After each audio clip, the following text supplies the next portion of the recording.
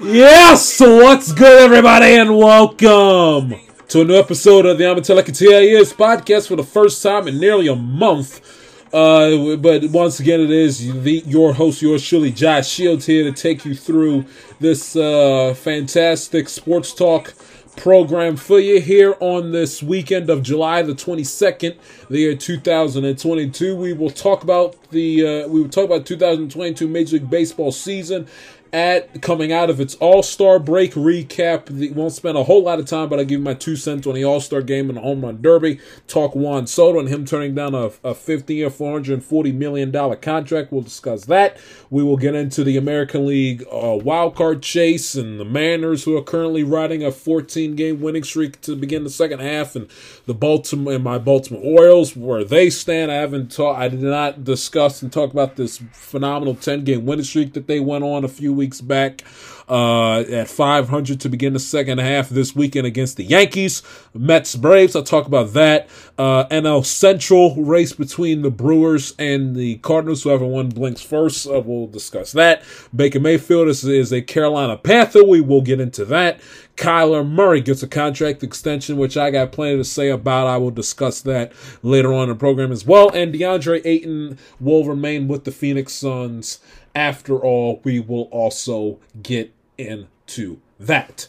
Although I did want to scream about the Madden ratings and the disrespect with the Bengals. That is something that I have been wanting to scream about for a long time now, but I will not do that. I will tease you guys with it, but I will do that and save that for about mid-late August. I really want to stay away from as much football as I possibly can on the show, because I know matter of fact, let me see when the first show of September will be for this show. So essentially from the week of September the 4th. So either the 5th, 6th, 7th. From then to February, the week of February 12th through the 18th will be nothing but NFL football. So I want to stay away from it as much as I possibly can until early September, mid-late August at the earliest. If things go down in training camp, and if you guys are sick of me babbling away about Tyler Wells and the Baltimore Orioles pitching staff and the New York Yankees, I want to say it for as much as possible, but trust me, I got a lot. I'm a pressure cooker. Eventually you add enough pressure to it. There's enough pressure to the pot. Eventually it's going to super-pow and explode. So I'm letting that pressure build itself up day by day, little by little, month after month, week after week. So then, when I'm dying for something to talk about, I can scream about Madden. I can scream about the Bengals being disrespected. I can scream about, things pertaining to the NFL heading into the season, till the cows come home, around this time next month, August 22nd, 23rd, 25th, and so on. But it will be a predominantly baseball show today on this weekend's program. And where we will begin real quick here at the top is just a rundown of the Home Run Derby and the All-Star game, and I give you my 2 cents on that and give you my Soto thoughts, and then we can move on about our merry way here on this program. But here's the thing. With the Home Run Derby and the All-Star game. For one, and if you didn't know, and if you didn't watch it, don't know, don't care, Juan Soto won it. For those of you that do, for those of you who didn't watch it and do care, Juan Soto won it in the final round. I'm not going to break down the Home Run Derby. That's the last thing I'm going to do. What I will say, as far as, what was the reason, who lost and why, and all the other sort of stuff. What I will say is that it took entirely way too long for the Home Run Derby to begin and for it to end. That Home Run Derby the broadcast started at 8 o'clock at night. the actual by the time you got through the pyrotechnics and the national anthem and all the pomp and circumstance of the event, by the time the event began, it was 8:20 at night on the East Coast. 8:20 at night. By the time the damn thing ended, it was going. I could look it up and see what's. It was well after 10 o'clock, 10:30, going in the 11 o'clock hour. I don't exactly remember the exact time, but it went into the 11 o'clock hour by a few minutes. You cannot, if you're Major League Baseball, you cannot under any circumstances.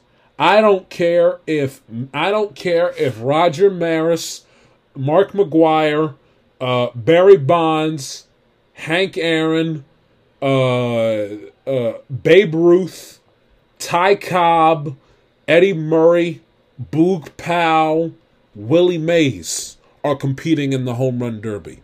I don't care if A-Rod, Big Papi,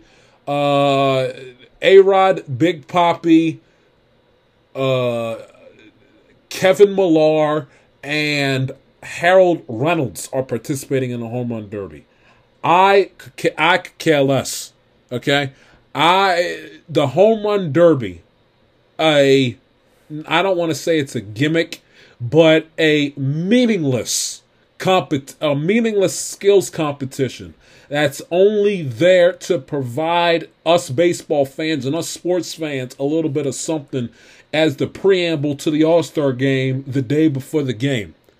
There's no excuse why that event took damn near, if not probably over 3 hours. There's no excuse and there's no reason for that. This is not a regular game. This isn't a regular season game. This isn't a playoff game. There's no reason why a home run derby, a meaningless home run hitting skills contest should take 3 hours. I'm sorry. When there's only 3 rounds. There's the first round, there's semis, and then it's the final itself. Furthermore, it is not like the home run derby. Remember the old home run derbies back in the day where each hitter that came up to the plate would get 10 outs in their turn. This isn't the home run derby in 2002, or the home run derby in 2011 when I believe Robinson Cano won it. This is not that home run derby. This is the only measure of baseball activity that is measured by. This is the only baseball activity that's measured by a game, that's measured by a clock. It's the only thing. The game itself doesn't have a clock, but the home run derby, damn Skippy, sure does run on a clock. And does every hitter have to have 3 minutes and 30 seconds to get a chance to hit the home runs? These are Major League Baseball players. Okay, they do this for a living. This is not me and you, some little event that was put together by the Dodgers organization, by charity, to see how many guys can actually hit a ball. How many average Joes can hit a ball over the fence at a Major League Baseball ballpark. This is not that. These guys hit home runs, especially in this day and age, in this era of Major League Baseball. Players hit home runs like it's going out of style. They hit players, Major League players today hit home runs like drinking water. It is damn near natural to them. It is natural. It's a part of the sport. And also they play the dimensions at Dodger Stadium is not the dimensions at Ebbets Field in Brooklyn. All right, it's not. They don't play in the Polo Grounds. So selecting a list of home run hitters that's got hella power, that are physically gifted with immense strength and great hand-eye coordination. It does not take 3 minutes and 30 seconds for every single contestant to come to the plate and hit home runs. I'm sorry. When they're getting thrown batting practice, it is not it. Come on, too long. It should not take 2 hours and 45 minutes, 2:55, 3 hours, 3:05, 3:10 for a home run hitting contest. It shouldn't. It should not take that long. It should not take that long. Okay, to watch Major League Baseball players hit home runs off of batting practice pitching. I mean, come on.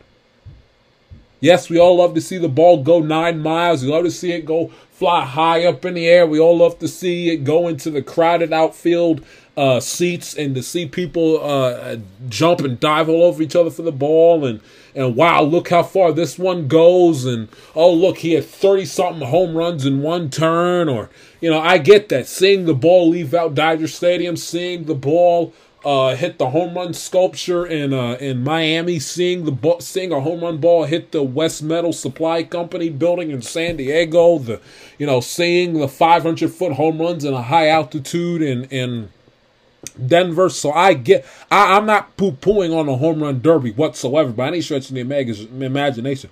What I am poo-pooing is the fact that it took practically 3 hours to get it completed, and the fact that essentially after the first 15-20 minutes, I was lying on my couch bored stiff. Because it got tedious, it got mundane, it got boring after a while. Home run derby is not supposed to be boring. Home run derby is supposed to be the little thing that captures the eyeballs of the sports fan that don't watch baseball on a night in, night out, day in, day out basis from April to October.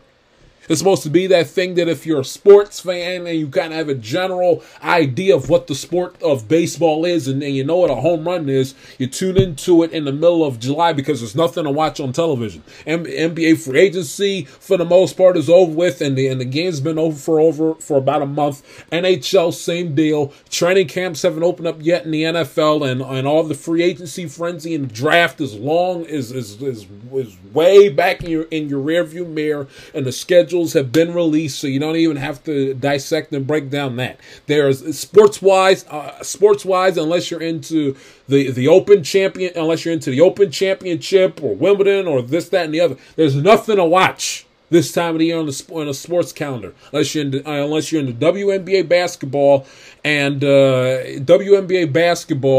that's practically about it. There's nothing to watch. And the one thing that baseball has that kind of captures a little bit of that captures social media a little bit is the home run derby. Home run derby. I don't watch them. I don't listen to them, but I guarantee you, Colin Cowherd probably mentioned a home run derby and the All-Star game a couple of times on his show. Partly because he works for Fox, and Fox has the All-Star game. They've been doing it annually since, I believe, for the last 17 years or so, but you get the idea. But it took way too long to get it completed.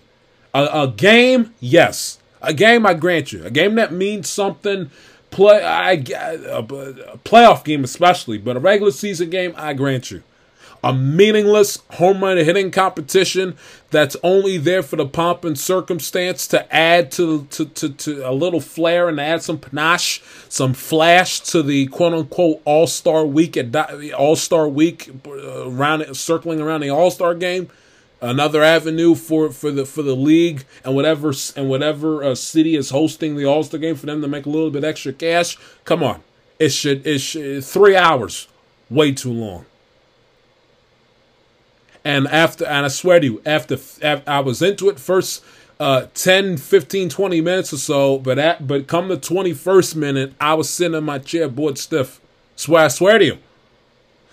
I don't know whether it's because I was looking forward to the Derek Jeter documentary that ESPN promised me after the home run derby, which they got a little late to, by the way, because the damn thing took so long.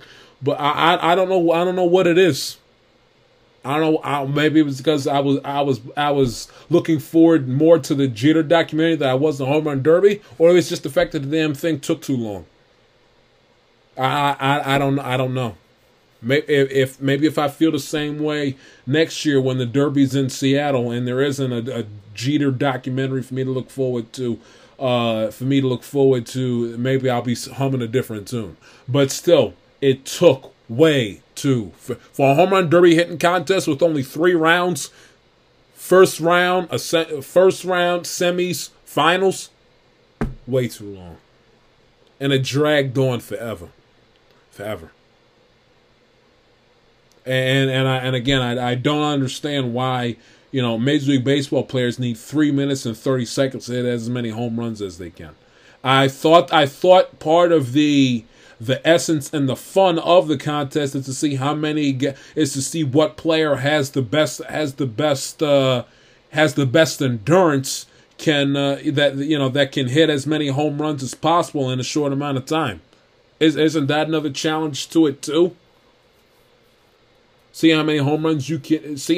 You're on a clock, and then we get to see how many home runs you can hit. I thought the clock was supposed to add a little bit of pressure, where if you basically put the hitter in a position where you can't take a pitch, because what you used to see a lot before they added the time clock. I have to go and look up and see what year they added it.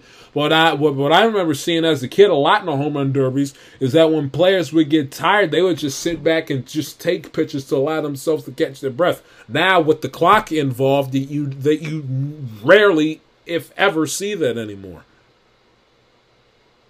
3 minutes, 2:30. You got to cut off at least 30 seconds. 3 minutes and 30 seconds, and practically you might as well round it up to 4 minutes because they hand out that dopey bonus time like it's going out of style. You might as well say Major League Baseball players 4 minutes to hit home runs. And we're not talking about guys that that ride the bench that average about 3 home runs a season. We're talking about guys that in their sleep can hit 20, 25, 30, 35, 40, 45 home runs in a season. Guys that can bench press a little bit of something. That's got meat on their bones. That are practically football players, and not all of them, but some, if not most, a la Pete Alonso, are football players and wearing baseball uniforms. Football players that play baseball for a living, as far as their physical body build. And the All-Star game. Listen, there's a couple things with the game itself was not bad. It was watchable. It was watchable. It was good. It was competitive, and the players try, which is the only All-Star game out of all the major sports that you can say that about, is that the players actually go. They don't care who wins and loses, but they go out there, they bust their ass, and they care. But what I gotta tell you, what I gotta say is that I don't know who talked to Rob Manfred. Where does Rob Manfred get off, and what universe is he living in, where he thinks that the masses that are the Major League Baseball fan in 2022 like the god-awful All-Star Game uniforms which we've been subjected to seeing during the last 2 All-Star Games? I mean, what universe does he live in? He was quoted earlier this week saying, quote, "I never thought that a baseball team wearing different jerseys in a game was particularly an appealing look for us." Oh, good. Hey, Rob, they did it for 90 consecutive All-Star games. Okay, this is out of all the All-Star games in all the major sports. I don't know the history of the NHL, but the ones that I follow, your All-Star game is the oldest one. You've had 92 of them. The first 90 from the days of Mickey Mantle and Joe DiMaggio to Derek Jeter and Alex Rodriguez, to Brian Roberts, to Barry Bonds, to Bryce Harper, to Mike Trout. For the first 90 All-Star games, from You go back and do the math. I'm not going to type it out for you. But for the 90 of the first 90 of the 92 All-Star games, and every single one that I've watched in my lifetime, starting with the 07 All-Star game, which is the first All-Star game I vividly remember sitting down and watching on television. From every single one of those on, up until the one in 2019 in Cleveland, which I didn't see because I was busy that day busting my ass in the hot Baltimore Heat trying to make the varsity football team. But up until from then to the 19 All-Star game, every single player has worn their own team's uniform. In recent memory, Major League Baseball with New Era has fooled around with the different hats, which I don't mind, which I actually kind of like. If you want to come up with a special hat design for the players to wear with the different team colors or whatever for the All-Star game to make it special to sell something, so be it. I actually like it. When back in my preteen, early teenage years, I'd be like, "Ooh, what does what's the All-Star game hat design look like this year?" Because I found it cool. I found it compelling. I found it interesting. Ooh, and then something even I like to do to this day is I like to go back in time and see what the home run, the All-Star game hat designs in the past and compare them and see and compare and contrast which one looks better than the opposite. So the hats I don't mind. If they were to wear their regular hat and just put a All-Star game patch on it, fine. If they want to come up with a unique design every year for the All-Star game, I got no problems with that either. I actually love that fact. You want to fool around with the hats? No big deal. As long as it flows with the uniform that the players are wearing, I got no problems. If they're wearing the team, no issues. But the uniform, something totally different. Okay, when I watch the All-Star game, I should see Jorge Lopez wearing the Orioles gray uniform with Baltimore on it in orange, and I should see Mike Trout with the same with the Angels, Ohtani the same with the Angels. I should see Freddie Freeman in a Dodger home uniform in Dodger Stadium. Clayton Kershaw, when he took them out, I should see the same thing. Stanton and Judge should have the gray New York Yankees jersey on. You want to give them a different hat design? Fine. But from the neck down, it needs to basically look like their regular uniform as if they were a part of the Yankees for a regular, plain old regular season baseball game. With just the All-Star game patch added on to the sleeve. That's it. And in Rob Manfred's in Rob Manfred's confusing, ridiculous mind, he thinks that, it's never been an appeal. Hey, Rob, we've been doing it for the previous 90 All-Star games prior to last year's Summer Classic. All right? This isn't a new concept. Rob Manfred makes it seem like that we just started doing this, 10, 15 years ago. Rob, in the 30s, 40s, 50s, 60s, 70s, 80s, 90s, 2000s, 2010s, players wore their own team's uniform to the All-Star game. The only little addendum that I noticed that they had made to teams wearing the regular uniform is the patch, the All-Star game patch. And what I saw, I think from about 2010, 2011 up until 19, is that they either would have the gold star up by the back lapel, where the baseball swingman logo is, or what I remember seeing in 2019 that they even still do with the funky uniform designs is that there's a black star on a player's sleeve, and then there's a number on the star is numbered to signify how many times that player is an All-Star. But those are the only two modifications that have happened to the uniform, which I'm fine with. You want to make a little bit extra, put the patch on it, and put how many times the player's been there. But when I watch Jorge Lopez pitch the 7th, 8th inning against the National League, he should have on his regular gray Orioles uniform and the one sleeve on it have the All-Star Game logo on it, and the other sleeve have the black and gold star on it with the number 1 to signify he's the first-time All-Star. That's all I should see. I shouldn't see any funky uniform designs.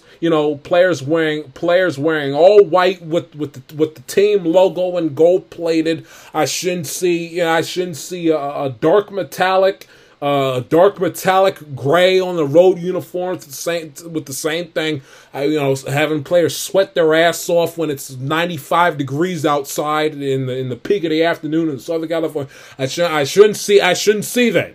I don't want to see that. I should see every player wearing their own team's uniform, representing their team. I remember, I go back to the 07 All-Star Game for a reason. First All-Star Game I vividly remember watching as a young kid. And I remember seeing Brian Roberts, the old Orioles second baseman, who was one of my favorite players on the Orioles at the time. This is 15 years ago. And I remember hearing Joe Buck call his name over the PA saying, representing the Baltimore Orioles, second baseman Brian Roberts, and saying Brian Roberts and if you guys want to remember, the old Orioles road uniform at the time, all gray with the Orioles and the name lettering in orange, white trim with a black stripe around the sleeve, with the old live-like Oriole bird on the hat. One of the reasons why I remember that so vividly, because I saw my favorite team's uniform on the national spotlight, which is another thing too that also gets underappreciated.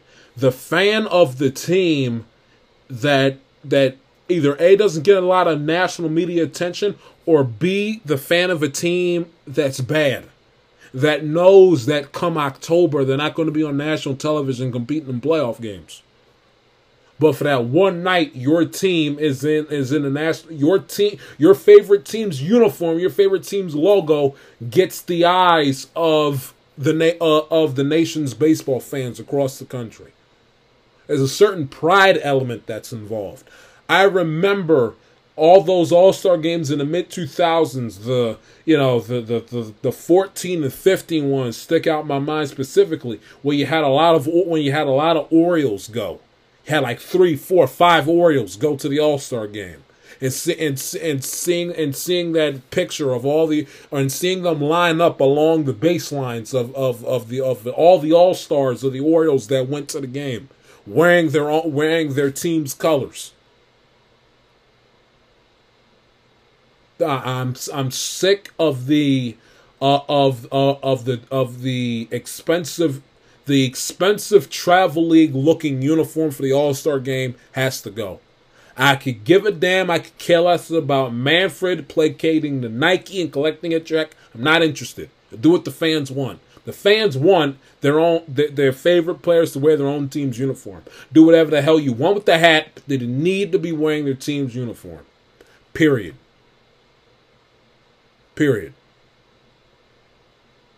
In my opinion, if you want to spice it up a little bit, have every team wear, if they have it, an alternate jersey. So it's not all gray and all white. The home team, for example, the team that's the designated home team, for example, wears a colored jersey, and the road team wears gray. So for instance, in this year's All-Star game, you would have a Met player wearing a blue alternate jersey, a Brave player wear a red Braves jersey, and so on and so forth. Or have it be the alternate team or have it be the road team that does it. But I want to see, and I think I speak for the majority of the baseball fans out there, They want to see the players wear their own team's uniform in the All-Star game. It's enough of the expensive. It's enough of the expensive, bougie travel league uniform look. It doesn't fit. NFL, NBA, I get it. You go both ends of the playing field. You're guarding each other one-on-one. You got a ball in your hand. There's passing involved. Easily get somebody mixed up, wearing their own team's uniform. It looks like your eyes get fooled. That I get. But even in the NFL, they allow them to have some originality to it by having them wear their own team's helmets. So even in the NFL, you still get somewhat of what used to be that Major League Baseball All-Star feel with everybody wearing their own team's helmets. Yes, from the neck down, they're all dressed the same, but it's funny, looking out on a football field and seeing a Jet helmet, a Viking helmet, a Bengal helmet, Raven helmet, Dolphin, Patriot, Green Bay Packers. You get the idea. But Rob Manfred, again, lost as hell as per usual. Lost. I didn't mind the mic'd up. I didn't mind the players being mic'd up and having a conversation with the booth. The only thing that I don't like is the pitchers mic'd up. Listen, I forget his name. Alex Manoah for the Blue Jays went viral and won America's hearts because of how personable and how likable he came across when he was mic'd up during the game on Tuesday night. But if it was me, I would not want a earpiece in my ear and a battery pack on my back while I'm trying to pitch.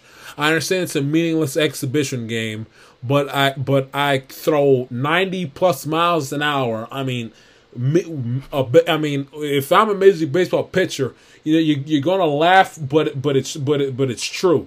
Major League Baseball players essentially have weapons in their hands.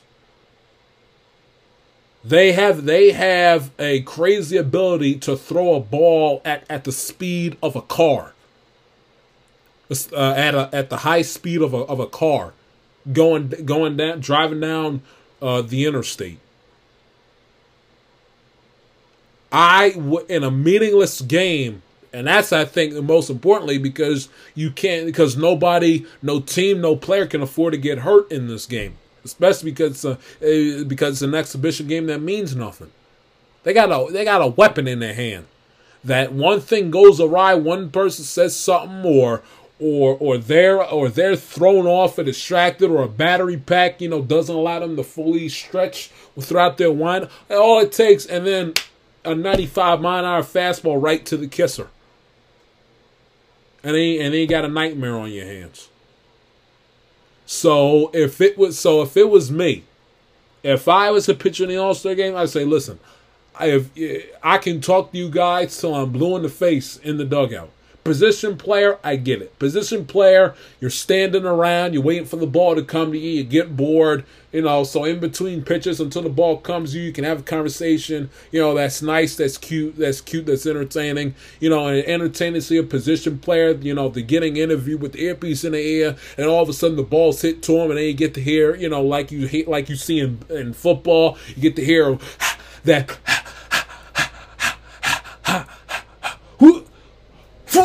you get to hear the noises that they make when they're running after the ball or when they're trying to make a catch or something like that. That I get. But a pitcher, they got the ball in their hands constantly, throwing 90 plus miles an hour, and they got to concentrate. If it was me, I wouldn't want John Smoltz blabbering away in my ear when I understand that it means nothing, but when I'm trying to concentrate and try to get the ball over the plate. I don't want John Smoltz in my ear with a battery pack set to the back of my waist. I wouldn't want that if it was me. So that was the one thing that I didn't like. The pitchers mic'd up, which I'm not not necessarily mic'd up, but them having essentially an earpiece on talking to the booth. If you're gonna put a mic on them, that's one thing. But with the earpiece involved and basically trying to do two things at once, have a conversation with the broadcast booth all while trying to pitch, and one or the other. You can't have both. And lastly, with Soto, listen, it's obvious more than anything that he does not want to be a Washington National at the end of the day. You know, they could offer him 20 years. They could offer him 20 years for $550 million. He does not want to be a Washington National. For the reason why I do not know. You know, maybe I am aware and I understand that within the last year and a half, 2 years, that the crime in Washington D.C. has gone up. Maybe it's that. Maybe he doesn't want to have to deal with the brutal with the cold springs early in the season. Maybe it's that as well. Something within the organization I don't like. The fact that there's going to be a change in ownership, or the fact that he wants to explore other opportunities, and he won a championship with the Nationals, and he feels like that he has paid his dues with the organization. Whatever it is, he does not want to be a Washington National for whatever the reason. And I think for me personally, I don't blame him. He does what's best for him, but he just don't want to be a National. Where he ends up going, whether whether he gets traded, when he gets traded, where he ends up going in free agency, I don't know. That would require me to do a lot of thinking and pondering to figure out where he could end up going. But he just don't want to be there for whatever the reason. And you can't say it's not about money, and you also can't say that the Nationals organization is cheap, because they outside of Rendon, which they had to let walk because they knew that it was either Strasburg or Rendon, and they picked Strasburg, and so far they've gotten burned. But you can't say that the Nationals have been cheap. They offered Harper a respectable deal. He didn't bite. They offered Soto again $440 million. He wanted nothing. They paid Max Scherzer handsomely when he was down there with Washington. So you can't say they dished out a big time contract to Jason Worth back in the day. So you can't say the Nationals organization and the ownership hasn't tried to build a winner, hasn't tried to put a competitive product on the field, hasn't tried to keep their core players around throughout their history in the last 10 years or so, and hasn't given them top dollar or lowballed them like other organizations. Angelos with Manny Machado. But for whatever the reason, don't want to be there. And lastly, if you with the Juan Soto thing and him having to fly out and buy his own plane ticket, fly out there so he didn't land in L.A. till 1 o'clock in the morning on Monday. Here's what I have to say about this. Everybody looks bad in this situation. The Nationals look incredibly petty for not at least doing him a favor, doing him a solid as a champ, as one of their few remaining players from their 2019 championship team. I mean, he did win a championship with the Nationals. I mean, did we forget that? For not flying, and arguably, not arguably, but obviously also their best player on the team and their lone all-star representative for not doing him a solid and flying him out there on a chartered flight. So the Nationals look incredibly petty and incredibly bad for that. That's not a good look for the organization. Basically making Soto pay out of pocket to pay for his own plane ticket. So the Nationals look bad there. Also, Scott Boras looks bad, and he is one person that when I hear him talk, it is one ear and out the other, who I cannot listen to under any circumstances, especially about him bitching and moaning and screaming on Soto's behalf for poor old Juan Soto flying out to L.A. and landing at 1 o'clock in the morning to compete in a home run derby, which nobody cares about. Nobody will remember 10, 15 years down the line. They'll remember Juan Soto for winning a championship with the Nationals, not winning a damn home run derby. I mean, does anybody remember Bryce Harper winning the derby in Nationals Park in 18, and then the next season they went and won a championship? I mean, nobody cares.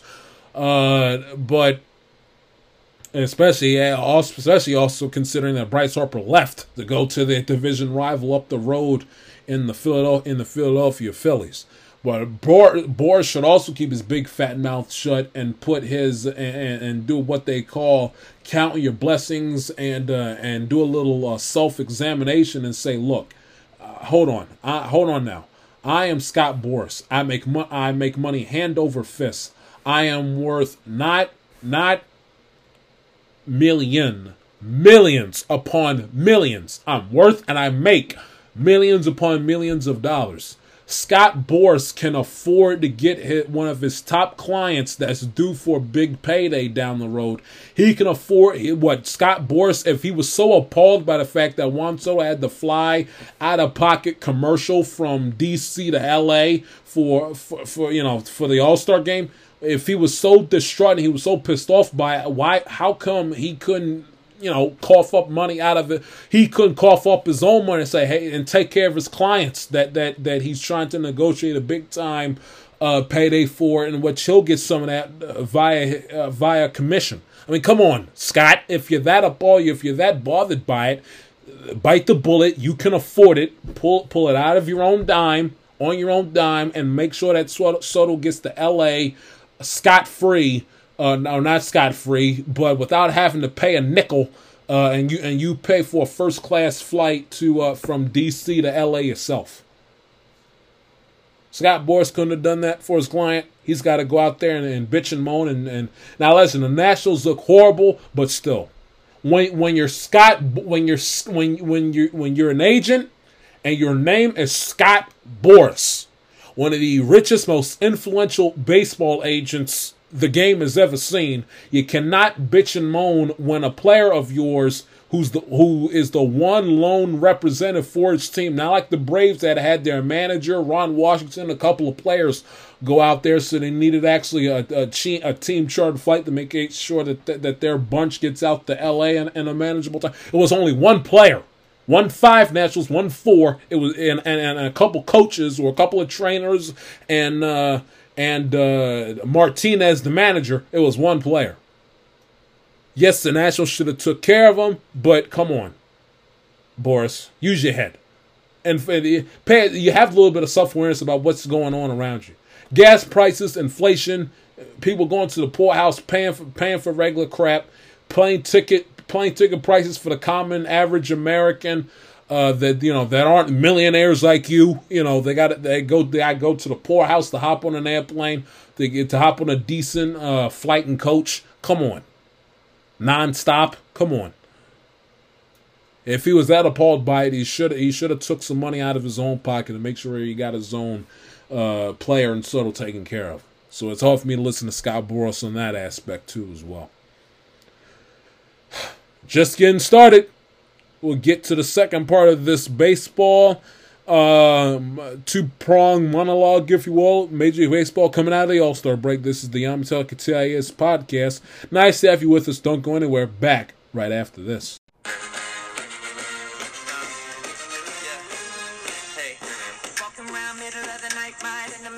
With that innocent face, cause everything below your neck, killing everything next, it's murder, murder. They say I need to watch out, something might go down good. I really wanna take this under the ground, and I will be down to go to that level.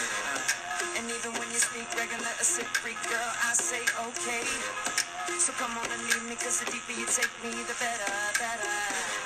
You're killing me softly, but we can go as hard as you want till the bed's way under the ground, I will be down to go to that level.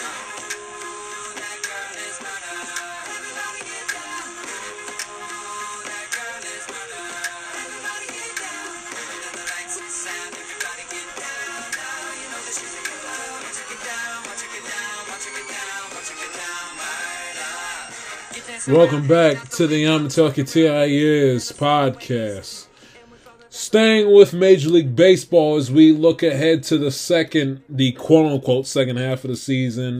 Numerically, we are more than halfway through the 162 game mark. We're at game 80. Let me look it up. The Orioles. Just do the Orioles for a perfect example. They are 46 and 46. You do the math. That's 8. That's you do the math. That's carry the 1. That's 46. That's 2, 1, and then 1 and the 4. That's 1 and the 4. That's 5 plus the 6. So we're in the late 80s, early 90s portion. The Orioles have already played 92 games, so they only have 100. And well, let's calculate this. Shall we? Yours truly, gift of the gab and gift of history, not of. He's not a math whiz by any stretch of the imagination. So they got 70 games left. So second half, quote unquote, second half of the season. Although we've, like I said, more than went through and bypassed the 82nd game mark of the 2022 season. But we will get to the action on the field, and there's 4 things I wanted to touch on here in this segment, 2 out of each league. We'll do a wild card chase first in the East, which is by far the most compelling quote unquote playoff storyline as we begin the second act of this 22 season. All of the divisions out, well, except for the Central. The Twins are only 6 games above 500. Heading into Friday's action at 50 and 44. They're only 2 games ahead of Cleveland, who's only 2 games above 500 at 46 and 44.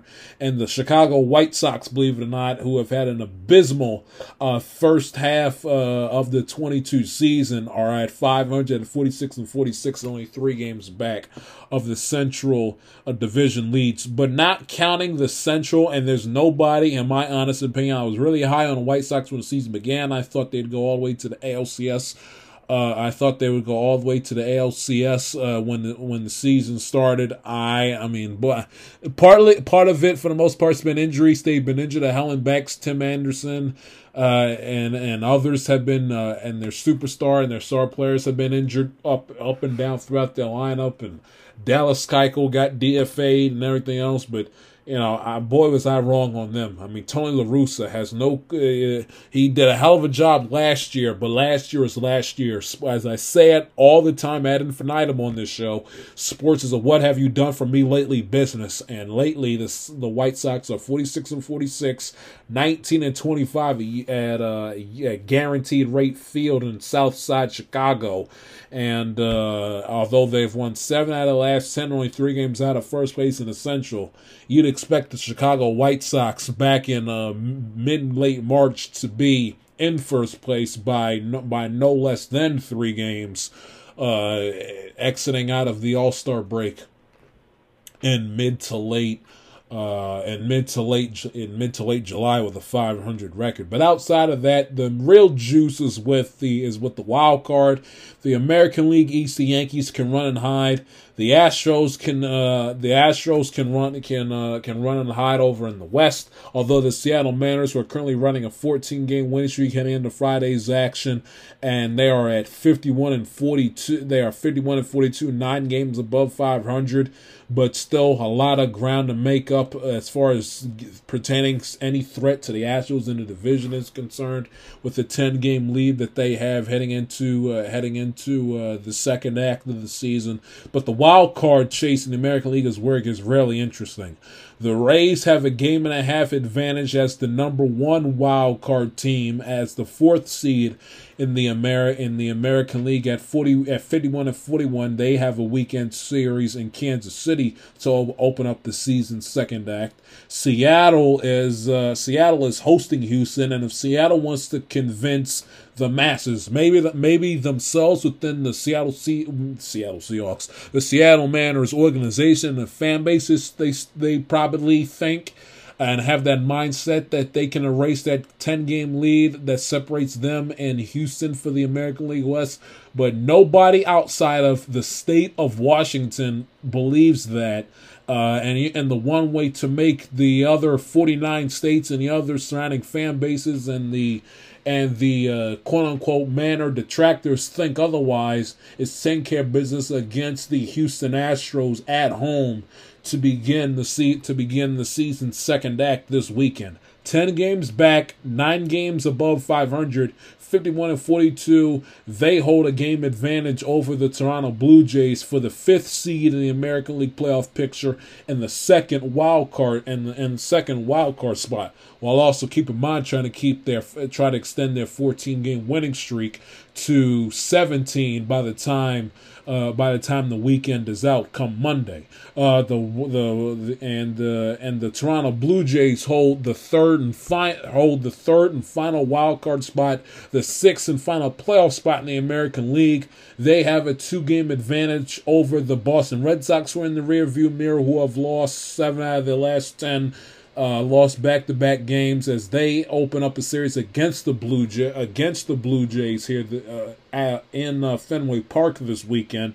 A 2.5-game advantage in front of the Cleveland Indians, who are 2.5 games back behind Toronto for the third spot, and as I mentioned, 2 games back of the Minnesota Twins for first place in the Central, and 3.5 games ahead of my Baltimore Orioles, who have won 8 out of the last 10 games. When their 10-game winning streak was snapped last Friday down at Tropicana Field against the Rays. They are an even 500 at 46-46 as they begin a 3-game weekend series against the New York Yankees that took place at 7:05 Friday night. And they have a 3.5 game advantage over the White Sox, who are 46-46 as well. And I think not, but they're less than 10 games. Anything can happen. 7 games with the Texas Rangers at 42-49. All the other teams, the Angels, the Tigers, the Royals, the A's, you can forget about. But what's really compelling is the 3 teams that currently hold a wild card spot, and then the 3 teams trying to chase them. The Red Sox, the Indians, who are also trying to chase the Twins, like I said, for the Central, who have lost 7 of 10, and my Baltimore Orioles. There was a point in period in time where early in the month of July, where all 4 teams in the American League East held a playoff spot. And right now with the Red Sox the Red Sox who had hit the wall once the calendar turned from June to July, and the Seattle Mariners who have gotten hot as a result of their 14-game winning streak. Now you have 2 teams out of the West hold a playoff spot, and 3 teams out of the East hold a playoff spot with the Yankees, Rays, and Blue Jays, and the 2 teams out of the West with the Astros and the Seattle Mariners, with teams of the Indians and White Sox still within arm's reach of that 3rd and final wild card spot, and still within arm's reach of the division, but could be on the outside looking in if things don't break right the last few months of the regular season. So it'll be a very interesting story to look ahead here as we begin the second act of the season. Just to take a look and see, we can go through this. we can go through. We'll go by team with the division. We'll look at the Rays' schedule first to see who the Rays. The Rays have a layup to begin the season second half.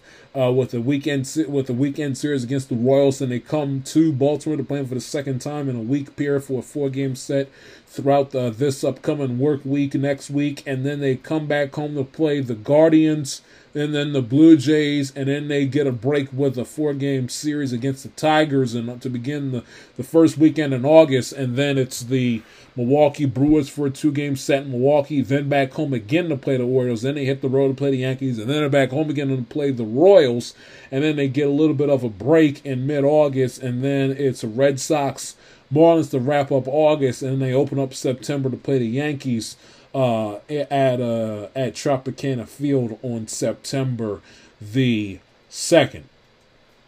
As for the Red Sox, who are in need of some help, they have to play. They, like I said, with a very pivotal weekend series against the Blue Jays.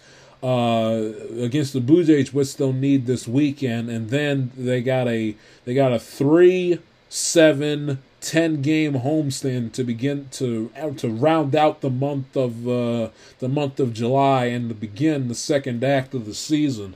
When they do not go on the road again to play the Astros the 1st of August, a series which they'll need just to make sure they keep up with the likes of the Mariners, Blue Jays, and Rays, series which they'll need down in Houston to begin the month of August. But they got the Blue Jays, the Guardians, and then the Brewers. Rough stretch for the Red Sox. We'll see if they can answer the bell here to close out the month of July.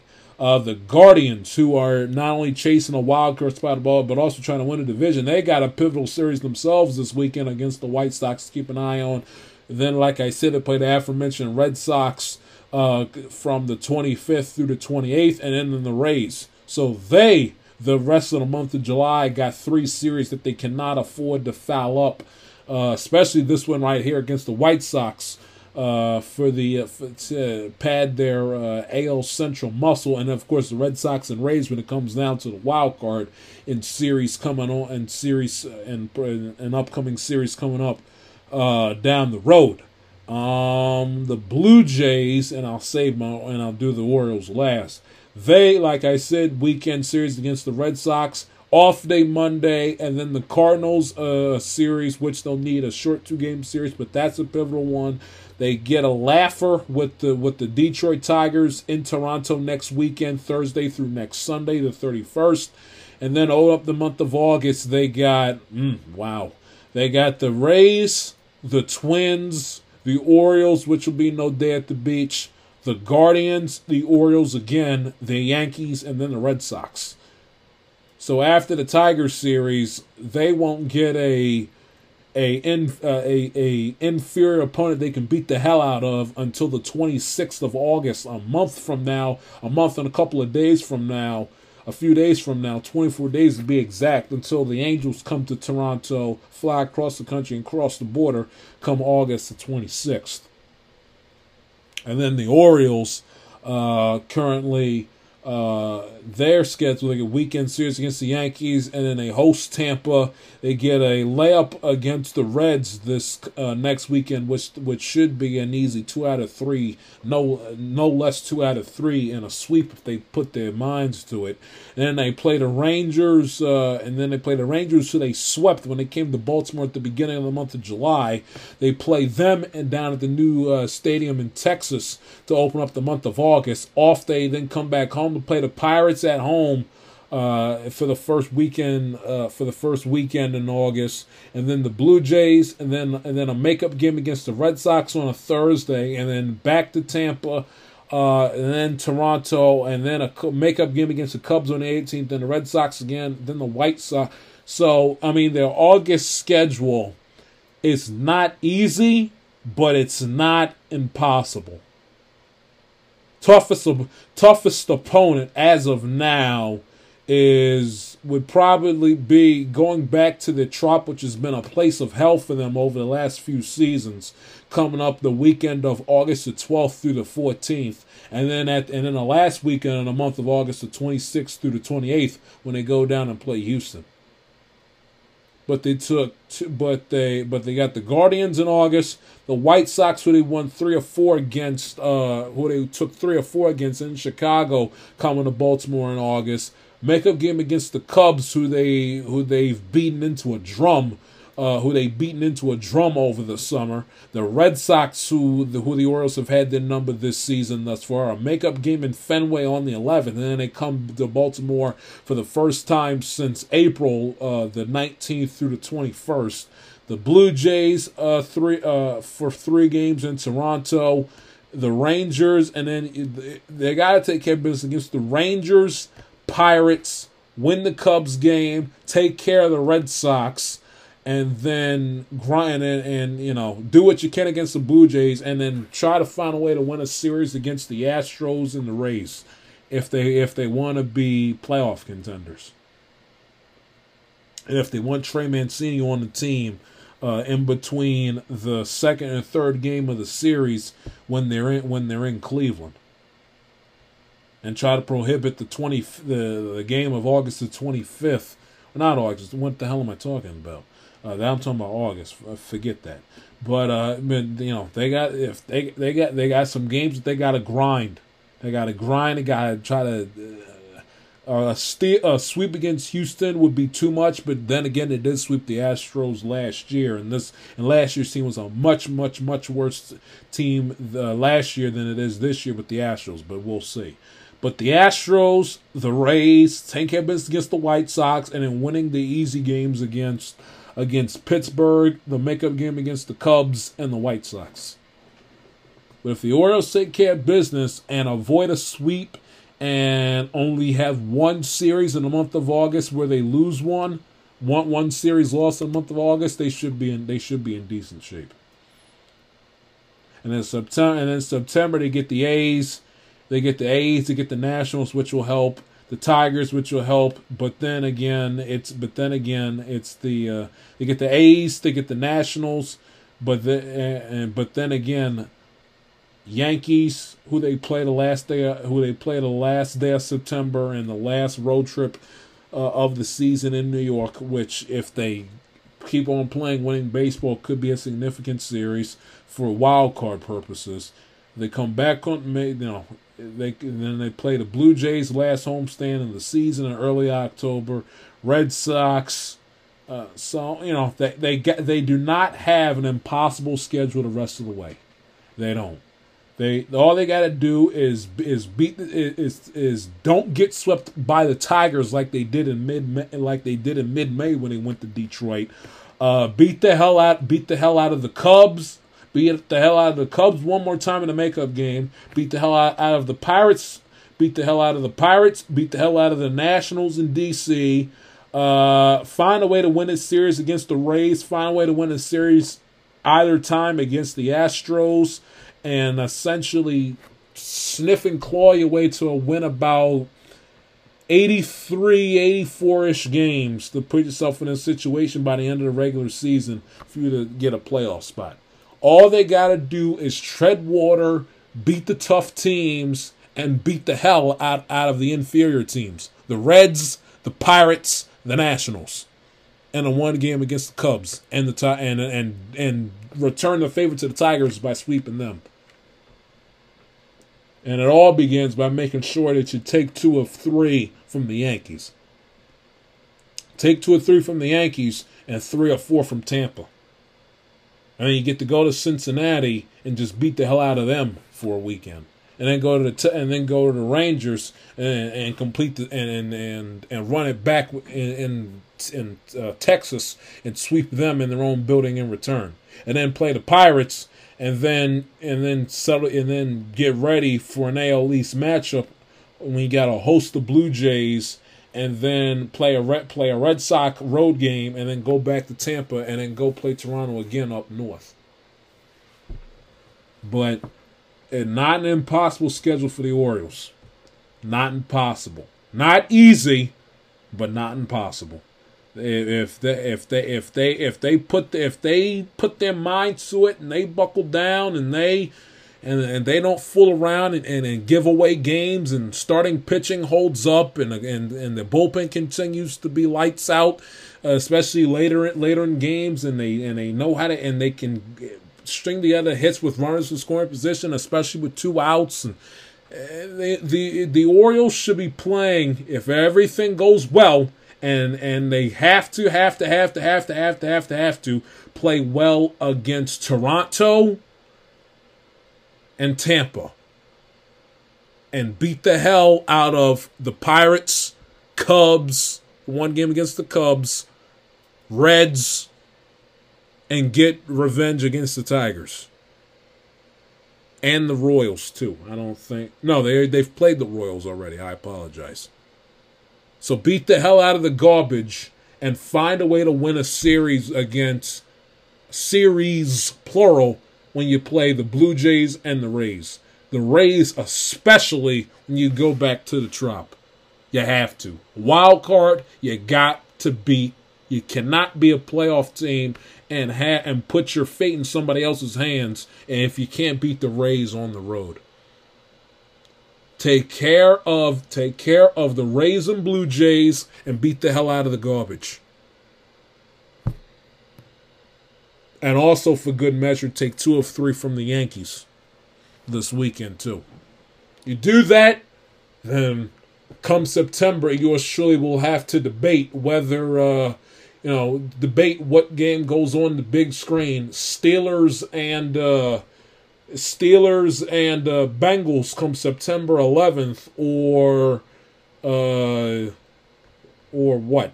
Orioles and Red Sox. If you're the Orioles, here's what your goal should be. Make it hard for me to watch. Make it hard for me to juggle watching the Orioles and Bengals on Sundays.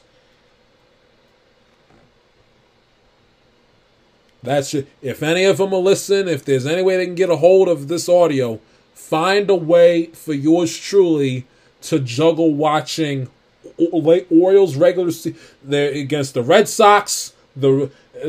Sundays. Red Sox, Blue Jays, Astros, Yankees. First 4 Sundays of the football season. And if everything goes to plan, and if everything is on the up and up with the Orioles, those will be 4 huge games for their playoff hopes. Again, not there yet. I'm not saying we're going to make the playoffs, but in the case that we do, those are 4 big-time games. 3 out of 4 of them against division opponents, and with the Astros mixed in. And they're lucky on, and if I'm not mistaken, they're going to be lucky on one of them, because I recall out of the first 4 weeks of one out of the first 4 weeks of the season, the Bengals have a Thursday night game against the Dolphins. So it'll be a lot easier for me to just flip on the Game Mix Sunday ticket to keep an eye on what's going on, and I can watch with bated breath. What game would that be? That would be the Thursday night game, Week 4 against the Dolphins. So, which would allow me to watch, if the game was still significant, for me to watch Orioles Yankees up in the Bronx October the 2nd. Let's hope I get my wish. But their winning streak they went on was absolutely phenomenal. I mean, tied for the longest winning streak in franchise history since 1999. I mean, the feeling amongst this city was electric. The atmosphere, their last home series against the Angels was absolute, especially Friday and Saturday. Sunday, not so much because of the noon start, because genius Rob Manfred wants the games on Peacock, and he has the damn game starting at 12. I mean, who the hell starts a baseball game at 12 o'clock on a Sunday afternoon? I mean, Rob, can you get a freaking clue? But Saturday and Sunday was phenomenal, and I told people this all after that weekend series against the Angels. It had been a long time 5-6 years, if you want to count them. Long time since I recall Camden Yards being that packed, that rowdy, that crazy for a home game, excluding the home opener. Not counting the home opener, that is that Friday when they walked off Iglesias, when they had to come back with Mancini and Mullen, when they had that comeback that Friday night against Iglesias. When Trout hit a 3-run home run and then Ohtani homered off of, I believe it was Dylan Tate in the top of the 9th inning. That comeback on Friday, that game, and then the 1-0 pitchers duel the next day, that Saturday afternoon. It was raining. 2 loudest, most rambunctious playoff-like crowds I've seen. I didn't go to either of the games, but watching them on TV, the most rambunctious and rowdy and hyped I've seen that crowd for a home game, not including the home opener / opening day, in a long, long time. Since 2016, 2017. Long time. I mean, the way that they were able to walk off games and find ways to win, whether it's the hit by Rutschman down to his final strike, last out against Texas on 4th of July, doubling off the scoreboard to tie the game up, and then Jorge Mateo with a walk-off hit by pitch, and then they found a way to win with a walk-off double with Cedric Mullins in that same series, and then Mancini walks it off, and then a 1-0 edge of your seat pitchers duel against the Angels that Saturday. I mean, and then they went, and then what did they do? When I had a feeling that the day off and them getting away from the confines of Baltimore could take a little wind out of their sails, what do? They go to Chicago and they beat the living hell out of the Chicago Cubs. With a couple of Orioles supporters in the stands at the friendly confines up on the north side. Then they go to Tampa and then do what they always do and lose down there. Fought, but they lost. And what do? They fight when they're down the hole again last Saturday afternoon. Adley Rutschman off the bench. Team can't hit the broadside of a bar, and Adley Rutschman off the bench, pinch hit home run to tie the game up. This team does not quit. There's no quit. They don't give up on each other. They don't give up on the fans. They fight and scratch and claw tooth and nail till the 27th out is recorded. And unlike many from the 18 team, 19 team, 20 team, 21 team, you couldn't say that. You can say that about this year's team. You can say that.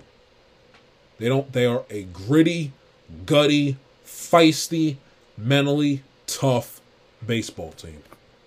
And competitive, too. The most competitive and entertaining, watchable Orioles team in literally 5 years. Going to be very few times where you watch an Orioles game, if you haven't already this season, and not be entertained and not feel like that 2 hours and 45 minutes, 250, 305, 315, however long to get. Rare times this season when you watch an Orioles game, win or lose, you don't feel like that you weren't entertained and don't feel like that you weren't watching compelling baseball. Rarely, few and far in between. Rarely. You get your money's worth. Especially when they're at home. When the Orioles are at home, forget them. Watching the Orioles play at home sometimes is like watching a television show. They're so damn entertaining. At home, you damn sure gonna get your money's worth to go see them play at Camden Yards. They're going to find some way, no matter how the game's going, more times than not, they are somebody going to find a way to make the game exciting. To make it feel like you're watching Game 7 of another World Series. The beauty of this team. As long as they finish with a respectable record and win no less than 70, 72 games, I will already say without fear of contradiction that this team will go down as one of my favorite Orioles teams of all time, barring a pathetic collapse where they fail to win at least 70 games. I am without fear of contradiction. I feel confident enough right now and say this will probably be, when it's all said and done, regardless if they make the playoffs or miss it by a game or miss it by half a game, one of my favorite Oriole teams of my lifetime. Up there with the 2012 team, the 2014 team, the 2016 team, the 2011 team that had a phenomenal August and knocked the Red Sox out of the playoffs in game 162. I said Robert Andino hitting a single off of Chapman.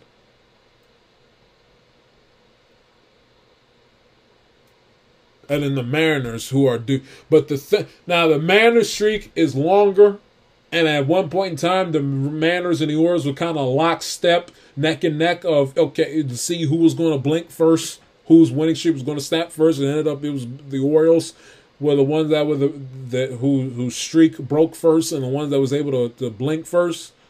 But there's something about the Orioles' hot streak means a little bit more to the Mariners. For one reason and one reason only. The Mariners this season were supposed to be this good. Nobody expected the Orioles to be this good.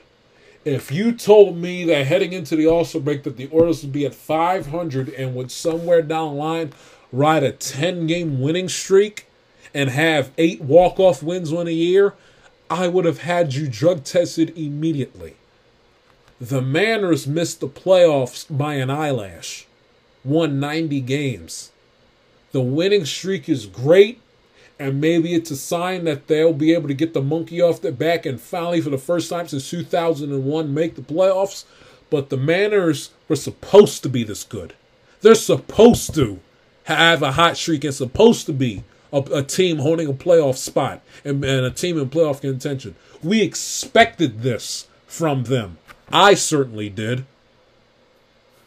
Nobody expected this from the Orioles. Nobody.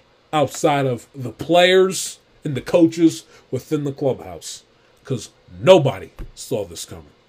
Nobody. The Braves and the Mets race for the East should be interesting and compelling as well. You take a look at the standings there. Heading into this weekend's action, only a 2.5 game lead separates the Mets, who had a double-digit lead. The Braves have started to close in on that. They've won 7 out of the last 10. The Mets haven't been horrible, but them riding the high wave the first 2.5 months of the season's caught up to them. 58-35 should be getting DeGrom back shortly. They've had Scherzer back for a few weeks now. You couldn't ask for a better time for DeGrom to come back off the IL, while the Atlanta Braves are starting to hit their stride once again at 56-38, 2.5 games back of the East lead. They've won 7 out of the last 10 games. They open up the second half of the season against the Angels at home. And then they go out to Philadelphia to play the Phillies, and then back home to play the Diamondbacks, and then home against the Phillies, and they go out to New York to play the Mets the first weekend of the month of August. As for the Mets, who are still sitting in first place, they open up the second half of the season. A good one, hosting the San Diego Padres in Queens, and then they get the Yankees on Tuesday and Wednesday, a Subway Series highly anticipated coming up later this week, and then an off day on Thursday, and then they go to South Beach to play the Marlins, come back northward to play the Nationals, and then back home to play the Braves, as I aforementioned. And then, of course, with the NL Central race, which I brought up, you have the Brewers, who have lost 3 games in a row, lost 7 out of their last 10. 50, only 7 games above 500 at 50-43. Half game advantage heading into Friday's action against the St. Louis Cardinals, who have 50-44, who have won 6 out of the last 10, have won back-to-back games heading into Friday's action. So that's where you stand, Major League Baseball at the All-Star break. We take a break and switch our minds to the NFL. This is the I'm Telling TIS podcast.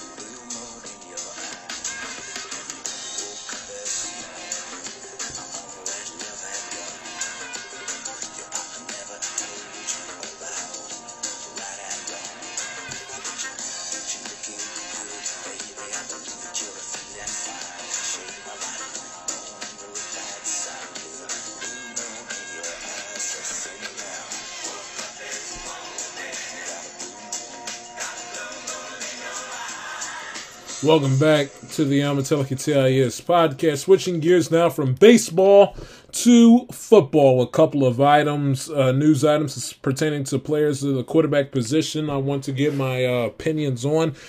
First one I won't spend a whole hell of a lot of time on because why bother? Because he doesn't, A, I'm sick of hearing about it, and B, ain't that much to talk about. A lot of opinions for me to dissect.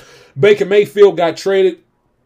This was on July the 6th. Got traded Cleveland Browns to the Carolina Panthers for a 2024 conditional draft pick. Panthers will pay $4.85 million of Mayfield's salary, while the Browns will pay the other $10.5 million that he's owed this year. Here is my 2 cents on it, and I'll get to Callum Murray, who I want to sound off on. Baker Mayfield for him personally, it was the best thing for him personally for him to get out of Cleveland. The relationship had already been toiled.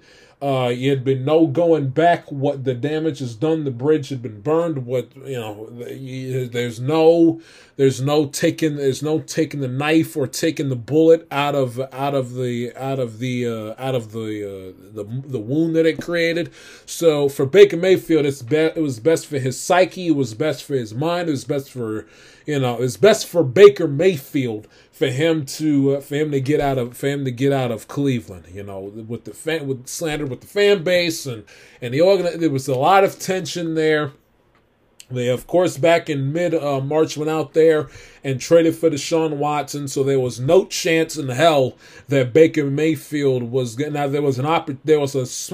gotta admit and be fair also that it did look like it was going to be that there was going to be a possibility that the Browns have no choice but to keep Baker Mayfield on the team, because prior to up until essentially through June, it looked like that there was going to be and the draft came and went, and the free agency frenzy in March and April came and went, and it looked like that Baker Mayfield essentially was going to be, even with Deshaun Watson on the team, that they were going to be stuck with Baker Mayfield at least for the 2022 season, as for up until, of course, early July, at the beginning of the month, July the 6th to be exact, that they couldn't find a suitable trade partner for. So it did look like for a little bit of time that Baker Mayfield would be stuck on a Cleveland Browns roster and could possibly be their starting quarterback that would give them the best chance to win, while with his shoulder fully healed and surgically repaired and everything else, while Deshaun Watson currently still on the fence whether or not he's going to be suspended, but he's sitting on the fence with the idea of him undergoing a suspension. But it's good for Baker Mayfield to get out. And from a Browns perspective, listen, I get it. You didn't get much for him because I have a feeling that nobody around the league really likes or cares for Baker Mayfield, because his attitude is brash, cocky, arrogant, can rub you the wrong way, tough to take, tough to stomach if you either don't know him personally or if you're an opponent of his.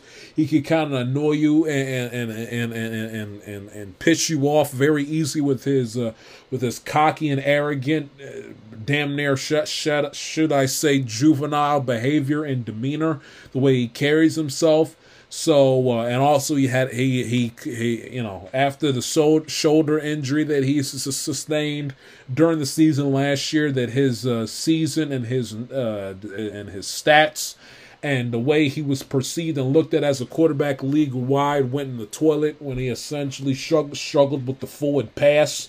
And his numbers and his production went way down compared to the great bounce back season he had in 2020, guiding the Cleveland Browns to their first winning season and playoff appearance in about 20 years, and their first playoff victory in God knows how long, against the Pittsburgh Steelers, no less, on Sunday Night Football.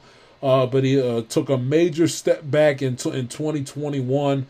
And the shoulder injury added insult to injury, and he never recovered. And also, you just take a look. You heard mentions of the Seahawks being interested, but not a lot of teams would be in the market for Baker Mayfield's services. I mean, you go down the list, start off with the AFC East and work your way to the NFC West. Patriots drafted Mac Jones. He ain't going anywhere. They drafted him last year, heading into the second year. He ain't going anywhere. It's the last chance with Tua with the Dolphins. You look at the Jets. The second year, Zach Wilson. Why would they give up on him?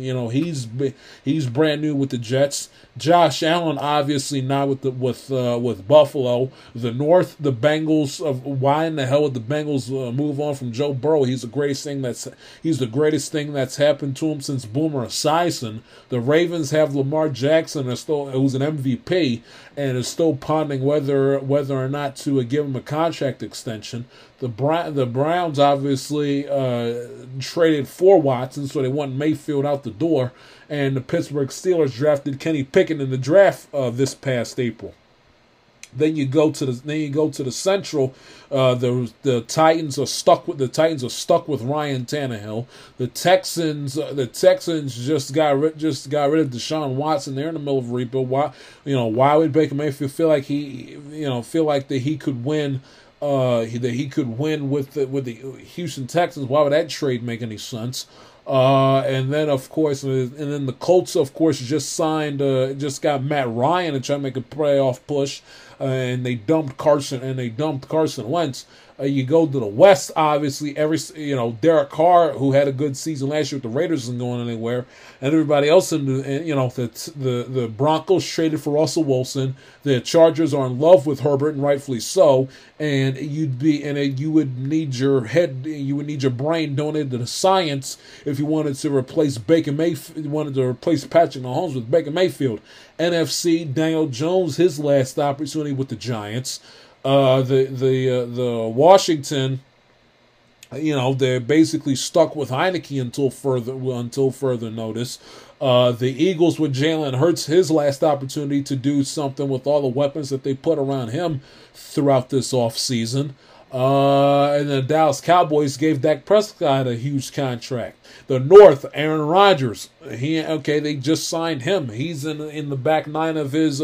He's in the back 6-3 holes of his career. Obviously, ain't going anywhere with the Packers. Kirk Cousins, the Vikings on the hook to pay. The Lions basically have their version of Baker Mayfield with Jared Goff. Why would they dump Jared Goff for Baker Mayfield when the Lions aren't in a position to compete to become a playoff team yet? It would make no sense. And the Chicago Bears' second year with Justin Fields. The South, the Saints brought back Jameis for another season. The Falcons are a bit of a rebuild, so that's one area outside. The Seahawks and the Falcons are the only two places that he was going outside of Carolina, who he ended up getting. And who else in the South I'm forgetting? The Bucks with Brady, not a chance in hell. The West, they got Lance and trying to dump Garoppolo, so Baker Mayfield obviously wouldn't go to San Francisco. Stafford is in love with the Rams and vice versa. The Cardinals just signed Kyler Murray to an extension. We'll get to him in a minute. So where was he going to go? What, the Falcons, Seahawks? He ended up going to the Carolina Panthers at the end of the day. And I think the best decision for Baker Mayfield would do it all over again. I think the best decision that he could have made for his future and for his career, and if he would have done it, he'd still be the starting quarterback for the Cleveland Browns, and Deshaun Watson would still be in a Houston Texans uniform as we speak, as he would have bit the bullet, swallowed his pride, and shut it down for the rest of the season when he separated his non-throwing shoulder. He does that and doesn't essentially selfishly try to play through the injury and do nothing but hurt his team and be a detriment and a liability more than he is being a baller gamer of a teammate. He'd still be wearing the Cleveland Browns orange and brown. Because the way it is, folks, until Deshaun Watson steps on the field in a real game in a Cleveland Brown uniform, he is the best quarterback that the Browns have had in the last 20 years. Gave him a winning season, a playoff appearance, wonderful playoff game, and came within an eyelash of playing in the AFC Championship game. If their defense could find a way to stop Chad Henne on a 4th and 12, whatever it was, QB draw when Mahomes got knocked out of the game. If you remember correctly. And then Kyler Murray, with a contract extension. Where in the world do the Arizona Cardinals think that Kyler Murray deserves a contract extension? And I understand, and I heard the talking points, and I understand the facet and the mindset of, well, you can't have a young quarterback, who's the quote-unquote face of the franchise, going around training camp moping around, hanging his head low with his tail in between his legs, bitching and moaning and carrying on because he doesn't have a new contract extension. My rebuttal to that is, who cares? Okay, so what? He's not Josh Allen. He's not Mahomes. He's not Burrow. He's not Justin Herbert. Okay? If he does not have a new contract, if he's playing for on my team, it would be for a reason. Okay? He's not Herbert. He's not Allen. He's not Burrow. He's not Patrick Mahomes. I won't say Brady and Rodgers because they're over 35 years of age. But he's not any of those four young quarterbacks that I mentioned. He's not any of them. He's not any of them. He's not Lamar Jackson, who's won a playoff game and has an MVP sitting in his trophy case. He's not even better than Lamar Jackson. And Lamar Jackson, out of the combination that I mentioned, is with Herbert, Mahomes, Allen, and Burrow, he's the worst. He's the worst out of those 5 quarterbacks that I named. But he, being the worst of the 5, is still better than Kyler Murray.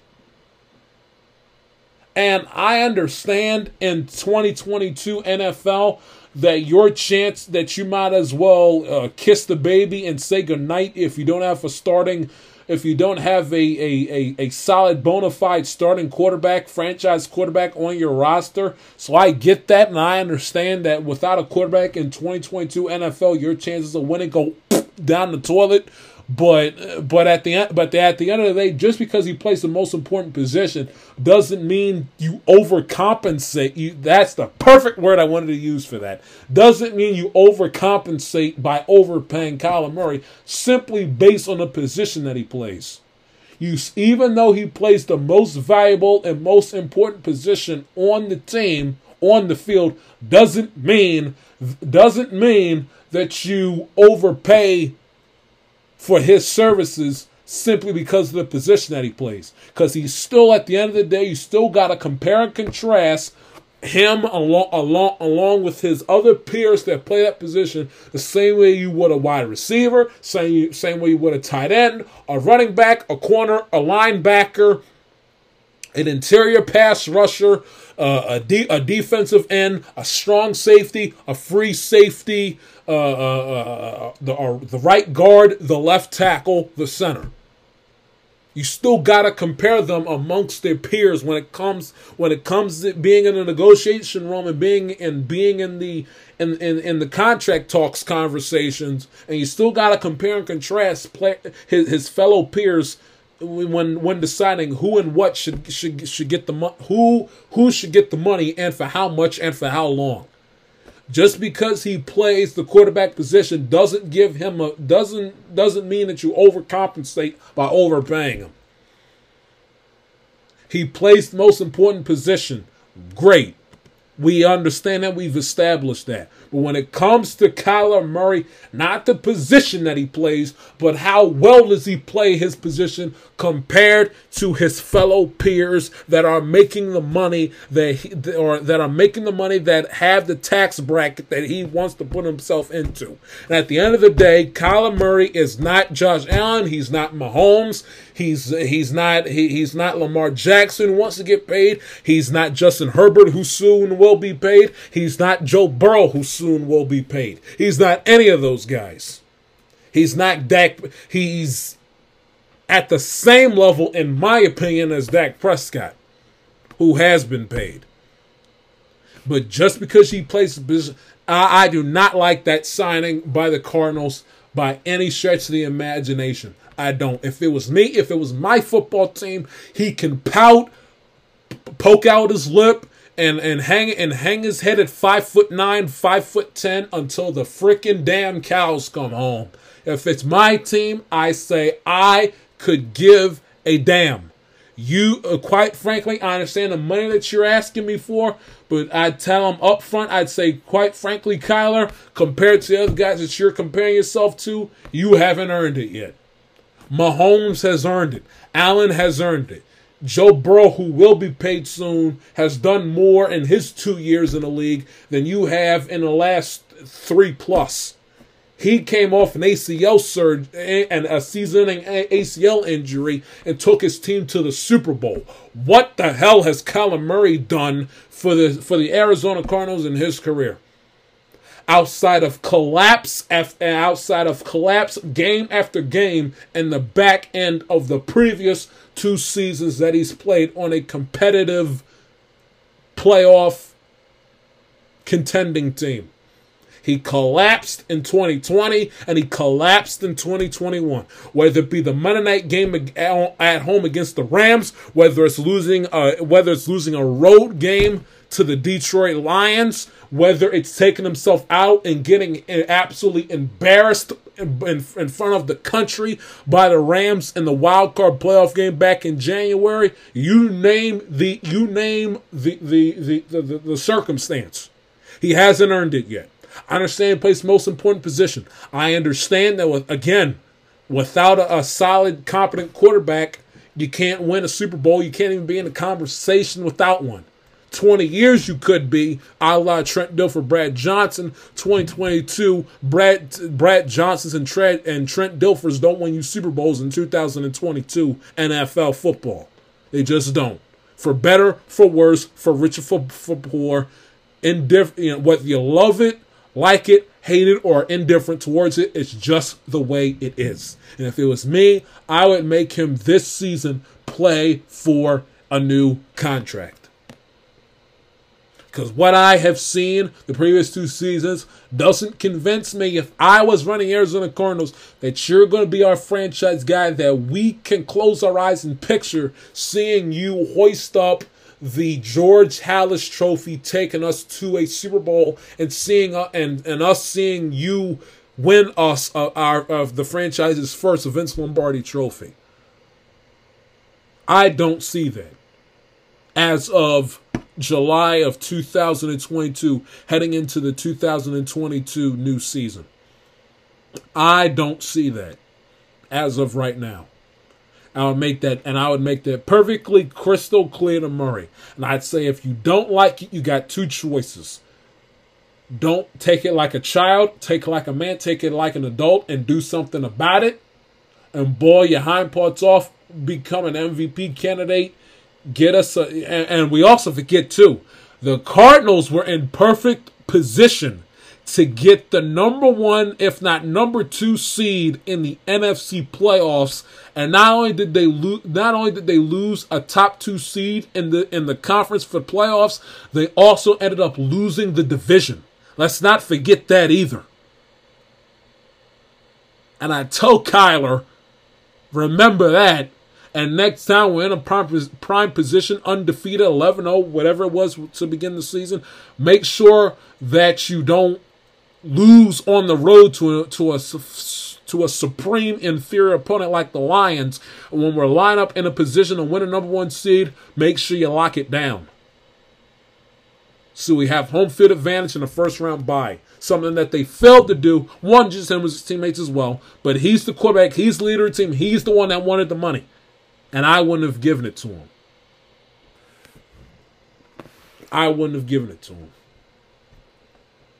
If he wanted to mope, 2 choices. Play better and earn it this season, or we'll trade your hind parts out of here. And it's also a joke that prior to the Murray signing, that Klondike Borough can't coach his way out of a paper bag, and the GM also got a contract extension. That also, and I said this at the time, so it's not anything I haven't said before, but that also makes no sense and is completely asinine on the part of ownership for the Cardinals organization. So if the Cardinals fizzle out again and finish either 10-7 first round playoff exit, or 9-8 or 8-9 and miss the playoffs by a game and a half, 2 games, and are basically stuck with the GM, coach, and quarterback, knowing good and damn well that they won't take them to a Super Bowl, let alone win them a playoff game, they have nobody to blame but themselves. We'll wrap up the program with DeAndre Ayton. Back after this.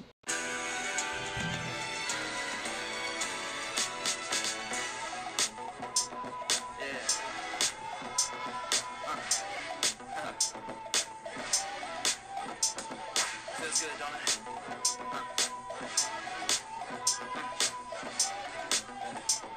Listen. Yeah, this was your city. You did it all and more, broke every law except for one, babe. Attraction, are you ready? I know you feel it, pull you nearer till you feel it again. Oh, wanna do something right, but we can do something better. There ain't no time like tonight, and we ain't trying to save it for later. Stay out here living the life, yeah. Nobody cares who we are tomorrow morning. Got that little something I like, the little something I've been wanting to borrow. Tonight's the night, come on, surrender. I won't lead your love astray, astray, yeah. Your love's a weapon, give your body some direction. That's my aim. Then we could take back the night. Welcome back to the Amatelikitea podcast. To close out the program, we will get into an NBA signing that took place that I want to get my 2 cents on, and I know I will find a way to fit in my 2 cents on the Lakers somehow running it back with LeBron, AD, and Westbrook. I get into that. Nothing's happening with Kyrie Irving and Kevin Durant, so I'm not going to speculate and play the what-if game like you get a ton on ESPN and FS1. I'm not going to beat that dead horse into dust, so I'm not going to touch that. But really, not really any big-time storylines is happening. Of news to talk about outside of one I found interesting, and that DeAndre Ayton, who you heard with rumblings, in the aftermath of their pathetic and embarrassing season-ending loss to the home season-ending loss in Game 6 to the Phoenix Suns in mid-May, that there was friction and rift-raft between DeAndre Ayton and the Suns organization, including that of his head coach Monty Williams. And it looked like that. And I said all along, and I said about, I forget when I said it. I either said it at the time or I said it when the free agency period began. But go back and listen to it. I did recall saying, one time or another in the last few months, I did recall saying that if the Suns let DeAndre Ayton walk and let him go to another team, it would be a very, very big mistake. I'm not making him out to be Shaq. I'm not making him out to be Hakeem Olajuwon, but he is a very intricate part of that team with what he does, what he provides on the floor as an athletic 7-footer that's got a decent jump shot, and was one of the main reasons why they won the Western Conference now 2 seasons ago. Back in the 2020-2021 season, I told you it would be a big mistake if they let him go. And whether somebody in the Suns organization listens to the show, you never know who's listening, or just sheer coincidence. It looked like that when the chips were down in the middle of the table and the Suns' backs were up against the wall in a moment of desperation, they came to that realization and saw the light and had a come to Jesus moment, and were able to top the offer made by the Indiana Pacers to Ayton with a 4-year, $133 million max contract. So DeAndre Ayton will stay placed with the Phoenix Suns, which is a good move. It's good to see that whatever bad blood, whatever turmoil that the organization and Ayton had amongst each other, they were able to push their egos aside. Let bygones be bygones, and look at it for the good of for the good of Ayton's wallet, and B, for the good of where DeAndre Ayton would like to play. You never heard of any rumblings or any signs of tension or friction with his teammate Shirley, and primarily with Williams, the head coach. But he belongs in the Phoenix Suns uniform. It would have been a understated yet major loss to the Suns if they would have let him go to the Indiana Pacers. But it's good for the Suns, and it's good for Ayton that he will be there for the next 4 seasons. So good to see DeAndre Ayton taken care of by the Phoenix Suns, as he will be there, and that squad with Booker and with Chris Paul will trying to find a way to make it back to the NBA Finals and win themselves their first championship in franchise history. It also shows too, with 2 max players on the team with Ayton and Booker, that the chances of Kevin Durant going there are looking slim to none. So again, like I said in the previous episode, if you're Durant, now you're in a position where you really ain't got no choice. Either bite the bullet, reconcile, and try to make it work in Brooklyn, or go to a downtrodden franchise and try to be the hero, and try to be a hero in a city for a team that hasn't either won in a long time or hasn't won, period. That's got players on a roster not making 2 nickels rub together, which is also an intriguing thing to ponder and think about too. But it is good to be back. It is good to talk to you guys. I missed you all. Hope you all missed me in return. If you are new to the program and like what you heard, please follow yours truly on Twitter and Instagram at the J Shield. Follow the show on Instagram at @Mattel_podcast, and the show on Twitter at @Mattel_TIS. Good show today. We will be back. We will be back with you coming up middle of next week.